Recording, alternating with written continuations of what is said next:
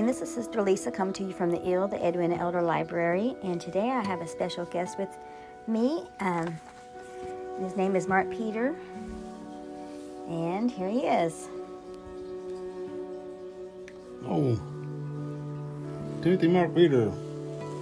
Work at the jail in Jackson, Tennessee. I like cutting wood and got a lawnmowing business, trash service. And I plan on retiring doing the wood project. And this is my story. Thank you very much. Well, y'all, you heard it from the head honcho's mouth here, the pastor, the leader, the friend, you heard him. He's got a hat of many colors, or many hats.